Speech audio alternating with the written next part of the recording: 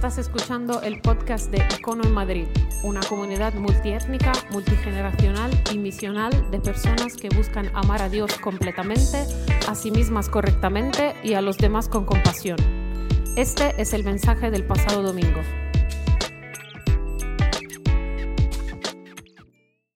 Lo que quiero hacer es esto, simplemente en esta serie, es lo que estamos tratando de hacer, es deconstruir a Jesús.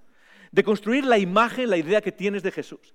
Deconstruir esas ideas que a veces tenemos por ser demasiado familiar con Jesús y tratar de volver a su historia, y reconstruir en nuestra mente quién es y qué significa para nosotros, de tal manera que podamos hacer lo único que se nos pide a aquellos que nos llamamos cristianos, y es seguir a Jesús.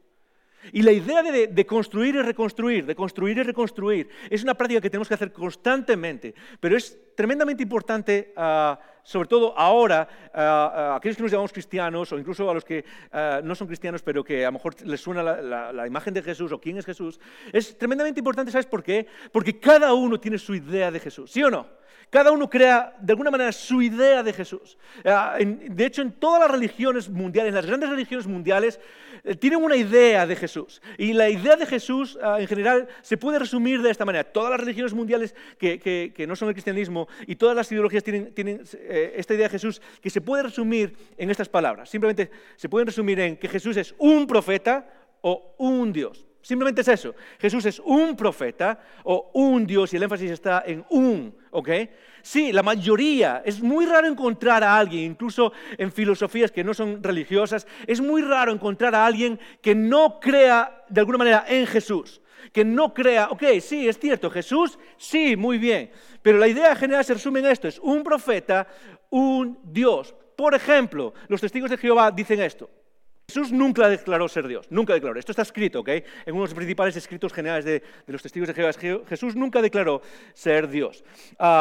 ¿Quién es Jesús para, por ejemplo, los testigos de Jehová? Y hoy vais a ver que voy a mencionar bastante a dos grupos, a los testigos de Jehová y a los musulmanes. Y la idea es, no es por meternos con ellos, no es una actitud de nosotros somos mejores, pero sí necesitamos hablar a veces de cuáles son ciertas diferencias y por qué creemos lo que creemos. Y eso es lo que quiero hacer hoy. Y si estás aquí y nos visitas y tienes trasfondo con los testigos de Jehová, o tú mismo eres testigo de Jehová, quiero que sepas que estás entre familia, ¿ok? Estás en familia, no pretendo aquí meter el dedo en el ojo, en la herida a nadie, pero necesitamos hablar de estas cosas y de por qué creemos lo que creemos, ¿ok? Así que los testigos de Jehová, por ejemplo, dice Jesús nunca declaró ser Dios. ¿Qué es lo que creen los testigos de Jehová?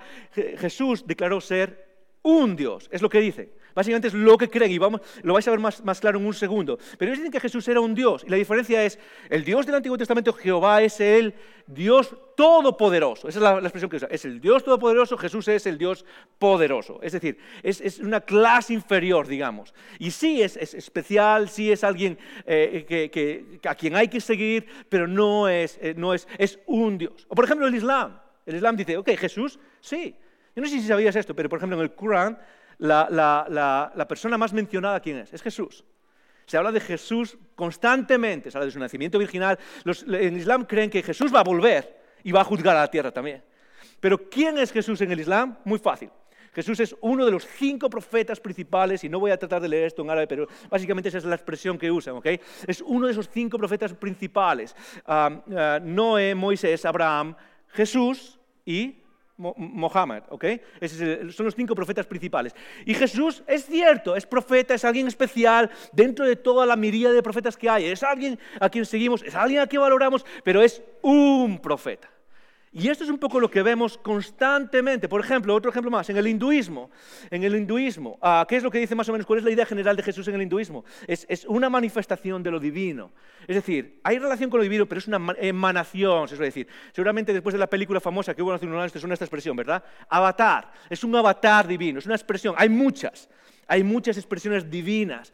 Y esto es un poco, ¿es Jesús? Sí, Jesús por supuesto que sí, pero es una expresión de lo divino, es una manifestación como muchas otras. Esto es interesante, ¿por qué? Porque lo que vemos alrededor del mundo es que cada uno tiene su idea de quién es Jesús, ¿sí o no?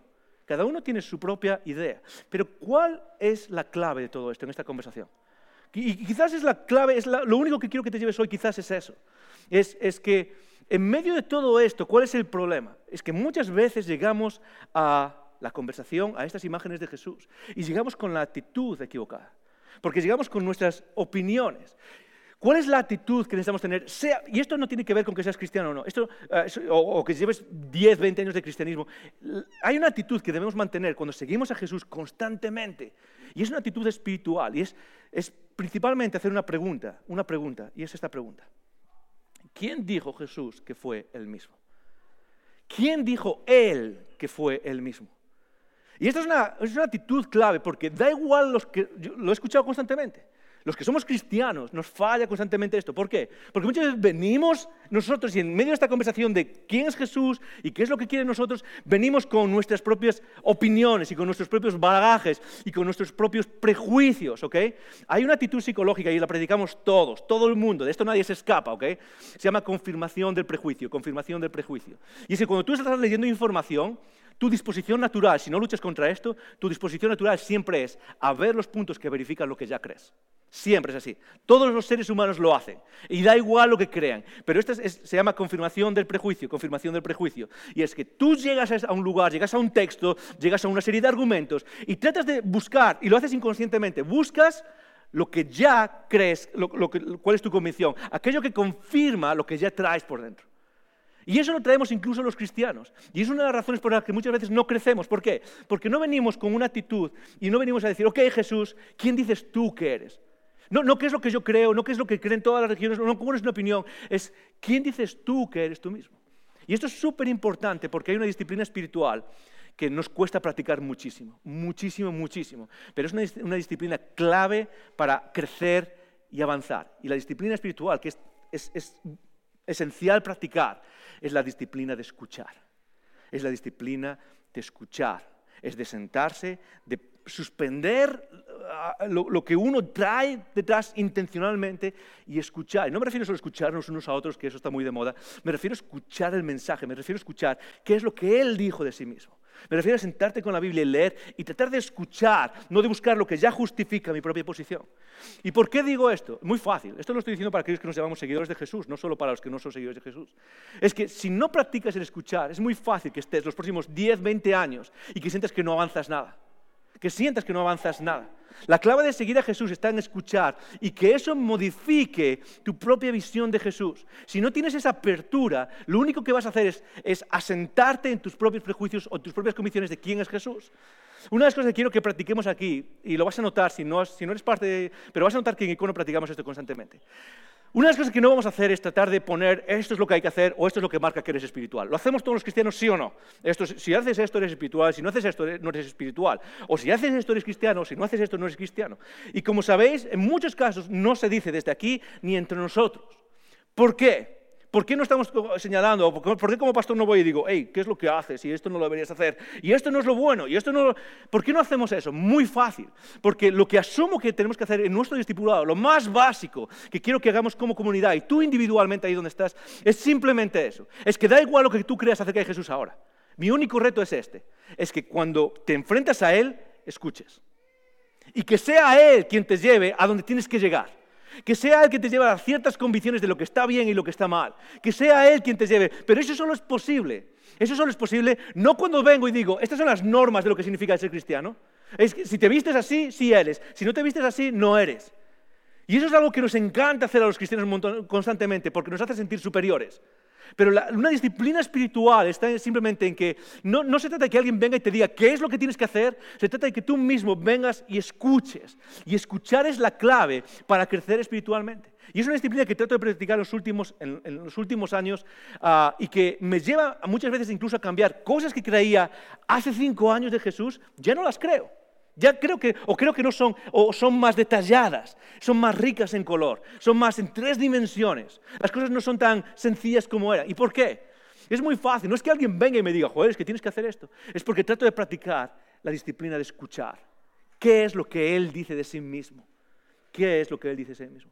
Y esto es tan importante, que lo que vamos a ver ahora, en el momento de la vida de Jesús que vamos a ver ahora, es la pregunta principal que Jesús trata de responder. Esto es lo que soy yo y no te va a gustar.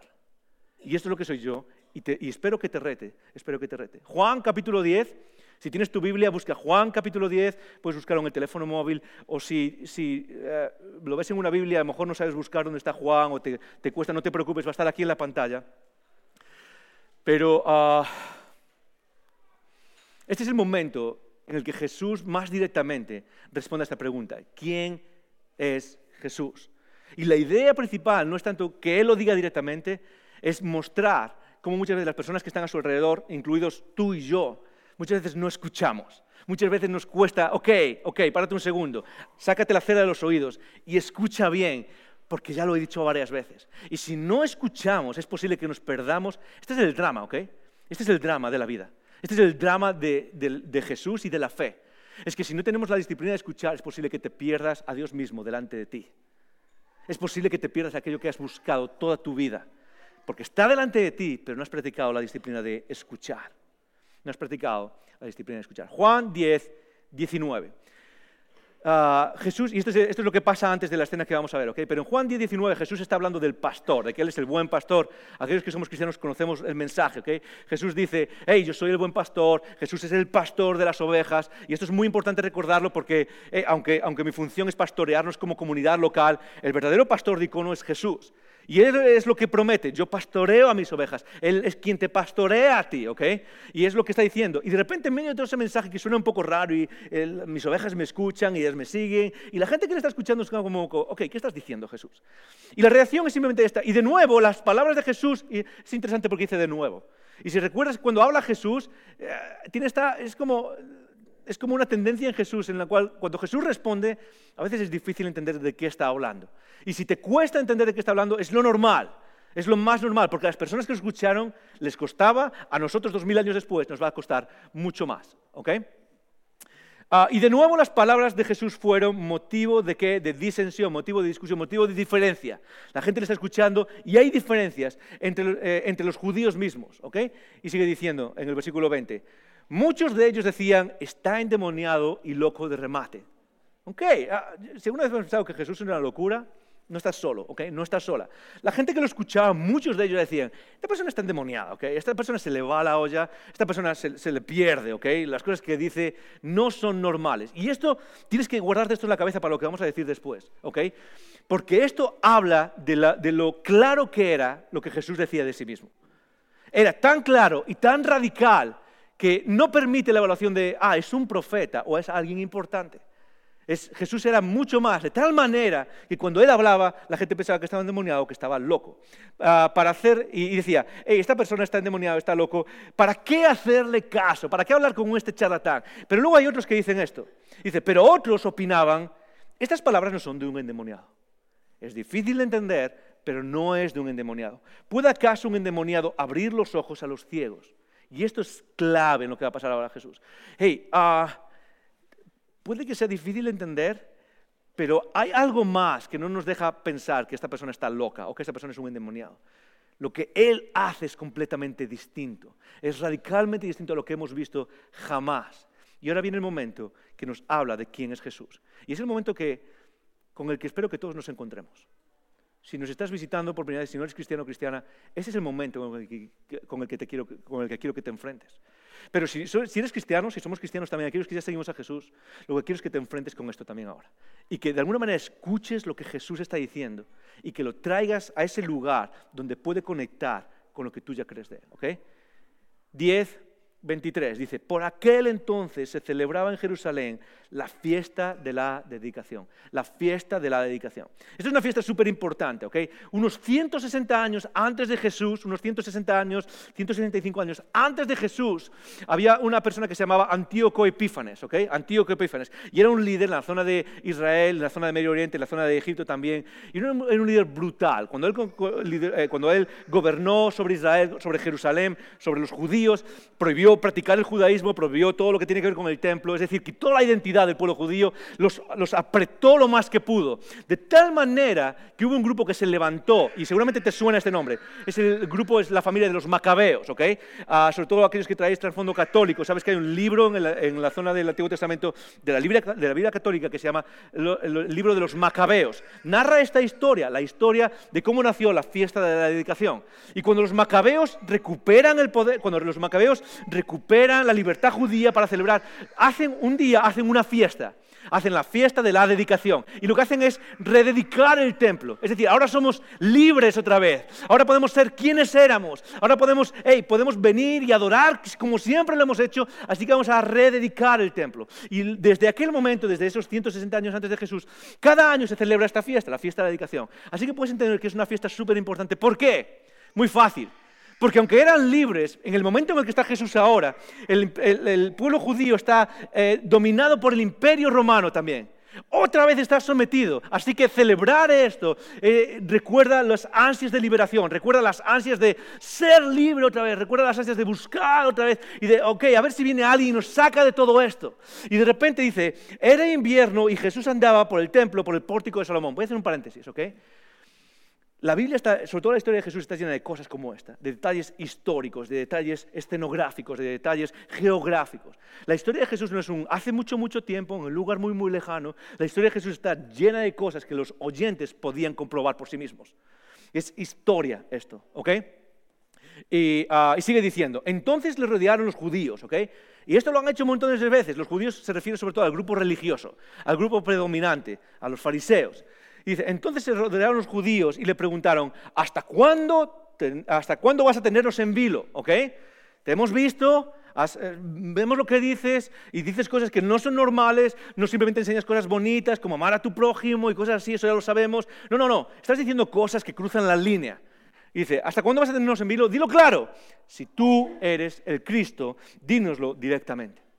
Y lo que están haciendo los judíos aquí, sobre todo la religión judía, es ponerle una trampa, poner a Jesús en una dicotomía en la que en cualquiera de las dos opciones que coja pierde. Básicamente es probar a Jesús de manera pública y es probarlo de manera que cualquiera de las dos opciones Jesús pierda. ¿Cuáles son estas opciones? La primera es, dice, si tú eres el Cristo, ok. ¿Cuál es la primera opción? Sí, soy el Cristo. El problema es que si él dice que es el Cristo, seguramente pueden condenarlo, pueden llevarlo a juicio, pueden incluso ejecutarlo, o incluso le pueden pedir, ok, si tú eres el Cristo, libéranos de todo esto. Y la idea es que si él dice que sí que es el Cristo, está aceptando esa visión que se carga de la fiesta de la dedicación. Piensa en la mentalidad de ese día. Piensa, por ejemplo, en las personas que celebran San Patricio, ¿ok?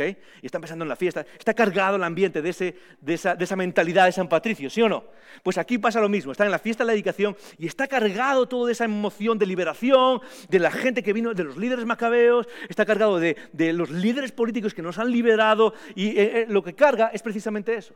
Entonces, si dices que tú eres el Cristo, muy bien, libéranos políticamente, quítanos de Roma encima, quítanos de encima a Roma. Pero si dices que no, si tú dices, no soy el Cristo, no es lo que he venido a hacer, entonces lo que pasa es que la gente deja de seguirlo, él está reconociendo que no es. Y Jesús hace algo que va a hacer siempre, porque lo que está pasando aquí es lo mismo que te pasa a ti y lo mismo que me pasa a mí constantemente. Y es que lo que están haciendo estas personas es meter a Jesús en un dilema, pero meterlo por medio de sus propias categorías. Están metiendo a Jesús o están haciendo que Jesús se identifique de acuerdo a sus propias categorías. Hey, ¿quién eres? Bueno, tú solo puedes ser aquello que yo creo que tú puedas ser. O tú eres el Cristo o no lo eres. ¿Y sabes qué es lo más interesante? Es que tú y yo hacemos eso. Una pregunta muy sencilla, ¿ok? Y eso es algo para meditar, eso es algo para pensar constantemente. Y da igual, hey, si tienes 50 años o si tienes 15 años, ¿ok? Todos podemos pensar en esta idea. Sobre todo los que somos más jóvenes, los universitarios, podéis pensar en esto, ¿cuáles son las categorías en las que tratas de meter a Jesús constantemente? ¿Cuáles son las categorías que tú vives, en las que tratas de meter a Jesús y decir, ok, Jesús, tienes que caer aquí, ¿eres esto que yo creo o no? ¿Y sabes cuál es la respuesta de Jesús constantemente? Es muy sencilla. Tú me das dos opciones, la opción tercera es la de verdad. La opción tercera es la de verdad. Y Jesús se sale de todo esto y lo que trata de hacer no solo salirse del problema, es demostrar a la humanidad una y otra vez lo mismo que hace contigo y lo mismo que hace conmigo. Tú crees que tengo que ser esto y impones tus categorías en mí, pero ¿sabes qué? De las dos opciones que me das, la verdadera es la tercera y te voy a enseñar cuál es. Y te voy a enseñar cuál es. Porque eso es lo que hace Dios con nosotros. Rompe nuestras categorías. Hey, ¿dónde estás metiendo a Dios? Quizás lo metes como si fuese un buen gurú espiritual, o quizás lo metes como si fuese un profeta, o quizás lo estás metiendo como si fuese a alguien que nos enseña el amor y la vida, pero estás dejando otras cosas que quizás son fundamentales fuera. Lo que hace Dios para que sigamos y para que alcancemos vida, una de las principales cosas que hace contigo y conmigo es romper nuestras categorías. Romper las categorías en las que tratamos de meter a Dios. Y déjame señalar algo. Porque no solo el mundo lo hace, las personas religiosas lo hacen también. Aquellos que estamos aquí, nosotros que quizás nos consideramos más cerca de Dios que nadie, una de las cosas que vemos aquí es que las personas religiosas, por las categorías que tienen en su mente, no pueden ver a quién tienen delante, no pueden ver a quién está delante de ellos. Y ¿sabes qué? Puedes ser lo religioso que quieras, pero puedes perderte a Dios mismo delante de ti. Puedes perderte a su presencia, y eso es lo que vamos a ver ahora, ¿ok? Entonces dice, si tú eres el Cristo, dínoslo directamente, ¿ok? Muy bien, sigue diciendo, Jesús respondió, ya os lo he dicho. Esto es lo interesante, es que sobre todo en el Evangelio de Juan, Jesús está repitiendo lo mismo, el mismo mensaje. Y ojo, no lo repite directamente. Cuando alguien te dice, es que Jesús nunca dijo que fuese Dios, es cierto, Él no lo dice. Pero como vamos a ver ahora, constantemente la gente que está a su alrededor es como que pilla el mensaje y eso es mucho más poderoso. ¿Qué sería más poderoso? Que yo viniese aquí y dijese, hey, yo soy A, B y C, o que lo que hago me describa de tal manera que la gente que me ve alrededor diga, Joel es A, B y C. Es mucho más poderoso y eso es lo que pasa en la vida de Jesús. Es que Jesús hace ciertas cosas y dice ciertas cosas que no dan lugar a equivocación. Y lo que está diciendo es, ya os lo he dicho, pero no escucháis, pero no creéis. Os lo repito una y otra vez. Y quizás es lo que pasa con nosotros. Cuando nos acercamos a Jesús es como, ya lo he dicho, ya lo he hecho, ya te lo he demostrado una y otra vez. ¿Cuántas veces tengo que volver a demostrarlo? Pero no crees. Y ahora va a decir algo de lo que hemos estado hablando estas semanas, pero este es el clímax de todo eso, ¿ok? Las obras que hago en nombre de mi Padre son las que me acreditan. ¿Os acordáis? Jesús da un mensaje y Jesús hace milagros. ¿Y qué es lo que hacen los milagros? Acreditan el mensaje. Y Jesús nunca dice, yo soy esto. Pero lo que está diciendo es, mira, si no crees mi mensaje, por lo menos créete lo que estás viendo. Y esto es lo que pone a Jesús aparte de todas las religiones del mundo. Porque lo que va a decir a Jesús ahora es tremendamente directo. De hecho, los demás lo ven. Sigue diciendo. Juan 10, 26 sigue diciendo, pero vosotros no creéis porque no sois de mi rebaño. Mis ovejas oyen mi voz y yo las conozco y ellas me siguen. Y yo les doy vida eterna y nunca perecerán, ni nadie podrá arrebatarlas de mi mano. Simplemente un detalle de todo esto que está diciendo Jesús que es un poco difícil de entender a veces, ¿ok? Pero simplemente está diciendo, vosotros no creéis porque no sois de mi rebaño. Déjame decirte algo, quizás no crees en Jesús no porque no haya argumentos suficientes para creer a Jesús, sino porque no te has introducido en el lugar, en la comunidad, en el momento indicado para aprender a entender quién es Jesús. ¿Sabes qué? Esta es una de mis experiencias que más he visto a nivel, en todo el mundo, ¿ok? Y es que las personas no creen en algo de manera aislada, en nada. Da igual lo que creas, da igual cuáles sean tus convicciones. Fíjate bien cuáles son tus convicciones y te vas a dar cuenta que al final están conectadas al mundo en el que vives, a tu mundo, a tu círculo, están conectadas. Las convicciones que desarrollas muchas veces están conectadas al grupo de amigos, a la tribu a la que perteneces, están conectadas al país en el que vives muchas veces. Y la idea es muy sencilla.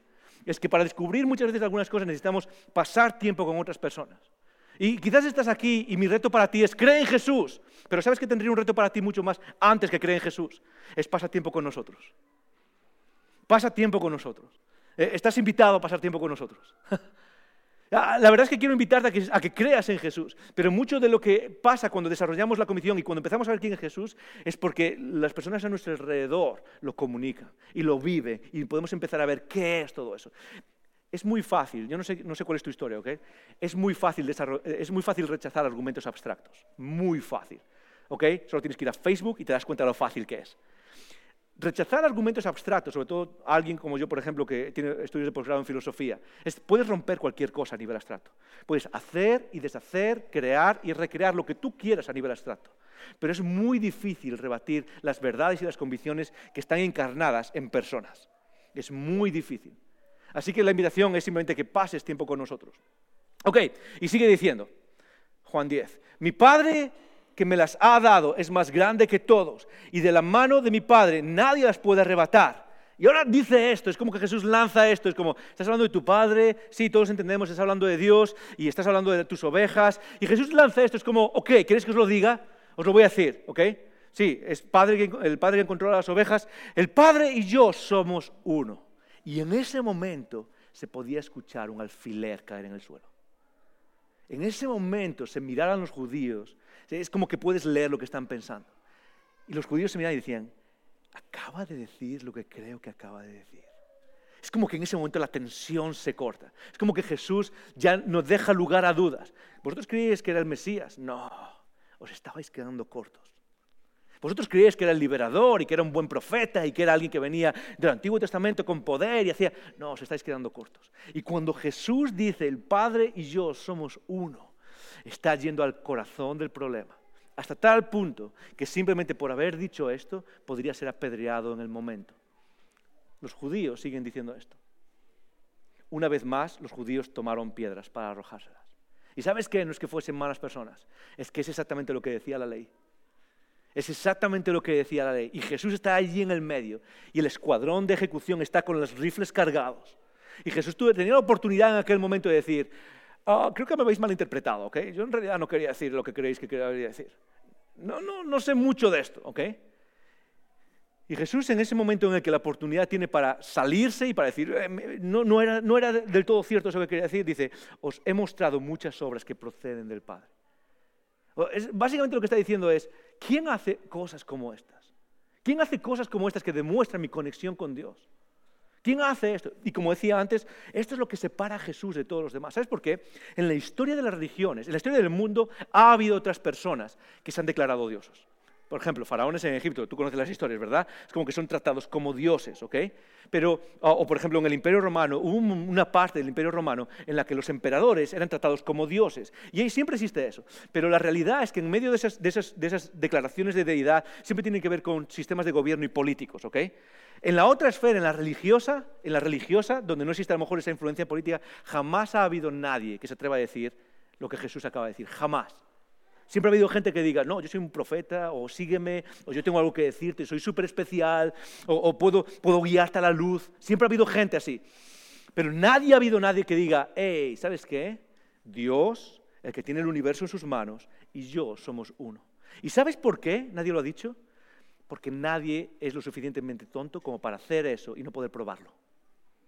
Si yo ahora vengo aquí y digo, hey, ¿sabes qué? Tengo un mensaje para vosotros. Yo soy un pastor, pero Dios y yo somos uno. Okay, tú puedes decir, creo que me he equivocado de lugar. Pero algo que deberías hacer, lo más normal que deberías hacer es ¿qué? Es demandar ¿qué? Haz algo que lo pruebe, haz algo que traiga peso. Y en la historia nadie puede hacer eso, el único que lo hace es Jesús. De hecho, cuando Jesús hace estas declaraciones, el siguiente milagro, que es el milagro final en Juan, lo puedes leer en casa, el siguiente milagro que hace Jesús, ¿cuál es? Es la resurrección de Lázaro. Es la resurrección de Lázaro. ¿Sabes por qué? ¿Sabes por qué Jesús hace ese milagro justo después de estas declaraciones? Es muy sencillo. Es porque una gran declaración, y esto no es una frase que usan los ateos mucho, es porque una gran declaración requiere ¿qué? Una gran prueba. Es porque una gran declaración requiere una gran prueba. Y lo que hace Jesús es decir, ¿queréis saber si soy Dios? ¿Queréis saber cuál es mi identidad? Es muy fácil. Vamos a hacer esto. Porque alguien que se llama divino tiene control no solo sobre buenas ideas, tiene control sobre la vida. Tiene control sobre la vida misma, sobre la existencia, sobre quiénes somos en este universo.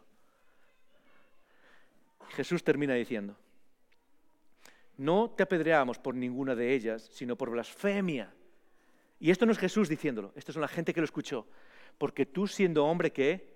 Te haces Dios. Porque tú siendo hombre, te haces Dios. La gente que estaba a su alrededor lo escuchó perfectamente. La gente que estaba a su alrededor lo entendió perfectamente. Y la pregunta es, ¿lo entendemos tú y yo? Porque tú y cualquier persona en el mundo tiene el derecho de tener cualquiera de las ideas que tenga acerca de Jesús que quiera. Tú puedes pensar en Jesús como un buen maestro. Tú puedes pensar en Jesús como, qué guay está venir y seguirle. Y fíjate que me encanta porque me enseña a amar a los demás y me enseña... ¿Y sabes qué? Jesús dice, genial, ven, eso está bien, quiero enseñarte eso. Pero ¿sabes qué? Te estás perdiendo algo si no reconoces quién soy yo, dice Jesús. Si no te estás recordando que a quien tienes delante es a Dios mismo. A quien tienes delante es a Dios mismo. Y esto es tremendamente importante. ¿Sabes por qué? Porque creo que, ¿sabes? Muchas veces los cristianos, sobre todo aquellos que nos llamamos cristianos, tendemos a tratar a Jesús como nuestro colega de fin de semana. Y tendemos a tratar a Jesús como el genio de los deseos, o el colega que viene y nos da buenos consejos cuando perdemos a nuestro novio o a nuestra novia, ¿sí o no? Tendemos a tratar a Jesús como a un consejero de carrera y de futuro, ¿sí o no? Tendemos a tratar a Jesús como, Jesús, ¿sabes qué? No sé qué hacer con mi vida y estoy deprimido. Y, ¿sabes qué es lo que diría él? Es cierto, para eso estoy aquí. Para eso estamos juntos en esto, para eso me seguís. Pero la idea radical, la que crucificó a Jesús, no es todo esto que muchas veces buscamos. La idea radical, real, es esta. Es que Jesús, en el Jesús en el que tú y yo creemos, es precisamente el Jesús que es Dios mismo encarnado. Y hasta que esa idea no gobierne nuestras mentes, nos estamos perdiendo el poder de lo que significa seguir a Jesús. Nos estamos perdiendo el poder de lo que significa conocer a Jesús. Y es precisamente lo que les pasaba a ellos y es quizás lo que te esté pasando a ti. Ok, termino con esto. Alguien lo explica mejor que yo. Hay gente que lo hace mucho mejor. Y uno de ellos es C.S. Lewis. ¿A cuántos os suena C.S. Lewis? C.S. Lewis es una de esas preguntas. C.S. Lewis escribió las Crónicas de Narnia, que están en películas, son unos libros increíbles, pero él escribió otros libros de espiritualidad cristiana.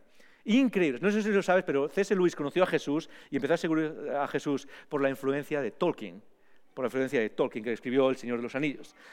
Y eran amiguetes, se juntaban en una cervecería, bebían un par de cervezas, fumaban sus pipas y hablaban sobre Jesús. Okay, que nadie me diga que no se puede hacer misión con cerveza, ¿ok? Se puede hacer, ¿ok? Se sentaban, hablaban y C.S. Lewis se convierte y escribe uno de los libros más increíbles en la historia del cristianismo. Se llama Mero Cristianismo el libro. Y si no lo has leído, tienes que leer ese libro. Mero Cristianismo se llama. Y en Mero Cristianismo, C.S. Lewis dice esto. Dice, adelante, Dani, ayúdame, ok, dale, adelante. Ok, gracias, Dani. Estoy intentando evitar aquí, ok, en lo que acabamos de hablar, estoy intentando evitar aquí que alguien diga esa tontería con lo que frecuencia la gente dice de él, que es, estoy dispuesto a aceptar a Jesús como un gran maestro moral, pero no acepto la afirmación de que sea Dios.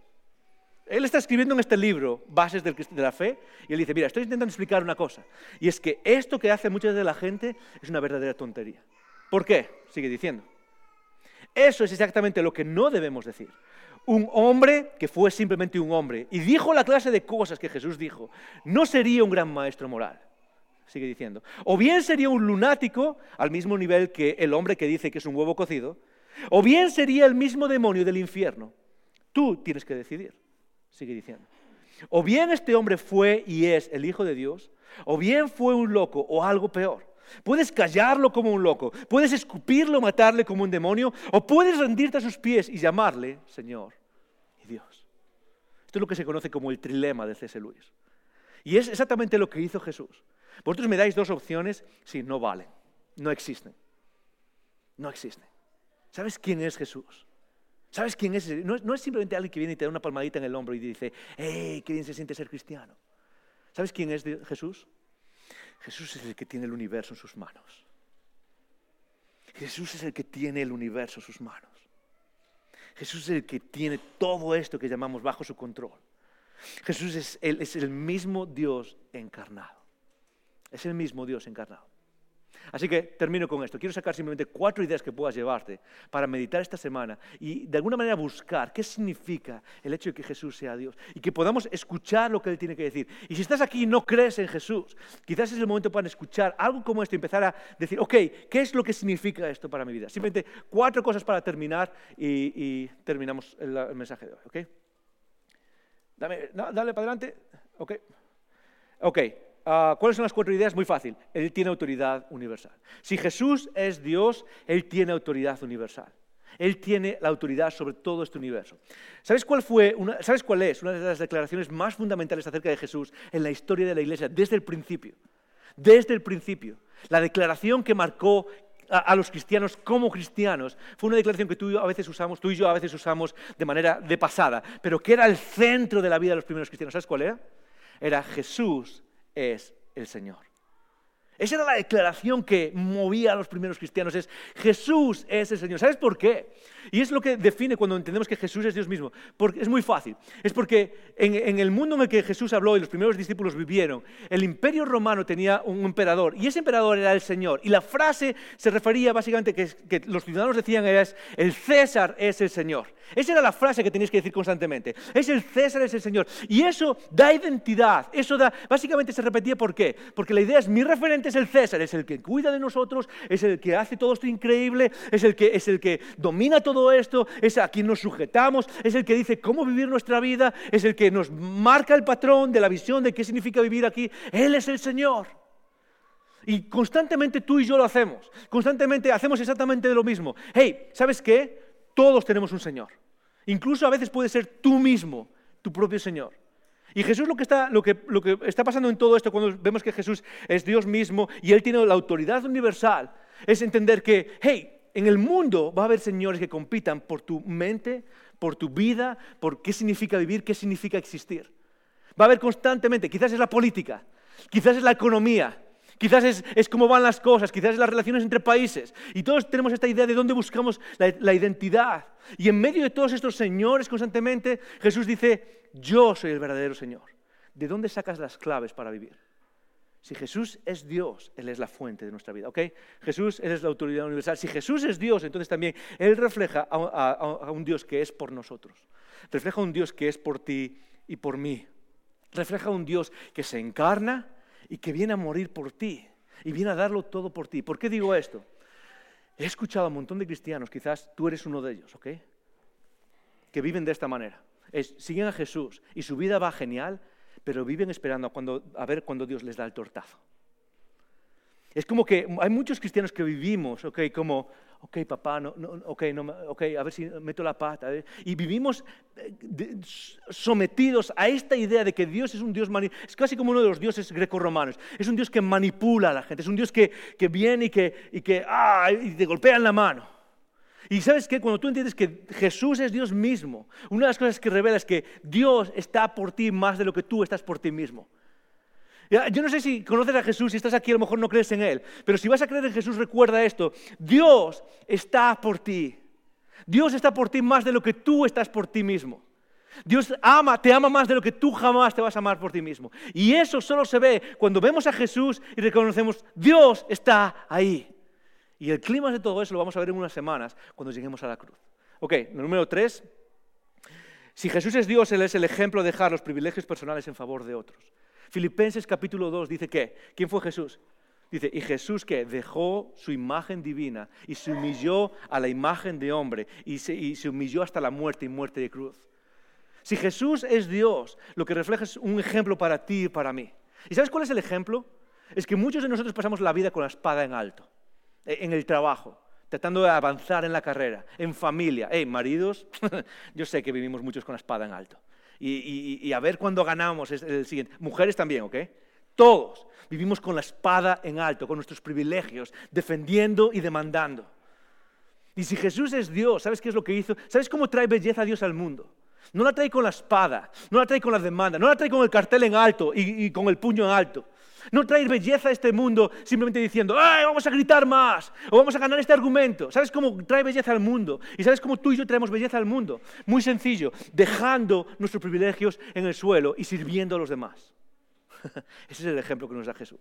Y por último, ok, lo dejamos ahí. Si Jesús es Dios, eso lo cambia todo, en ti y en mí. Si Jesús es Dios, nuestra existencia no es igual. Si Jesús es Dios, déjame preguntarte esto. ¿Cómo cambia tu visión de la vida? Si Jesús es Dios, ¿cuáles son tus miedos? Si Jesús es Dios, ¿cuáles son las dudas que tienes? Si Jesús es Dios, ¿cómo te aplasta el peso del futuro y de la incertidumbre? Porque si Jesús es Dios, significa que Él tiene todo eso en sus manos. Que tú y yo podemos venir, quédate con esto, y ser libres. Y ser libres. Gracias por escuchar estos recursos. Esperamos que te haya retado y motivado a vivir arriba, adentro y afuera. Recuerda que para conversar sobre estas ideas puedes participar en un icono grupo. Para más información puedes escribir a conecta.icono@gmail.com.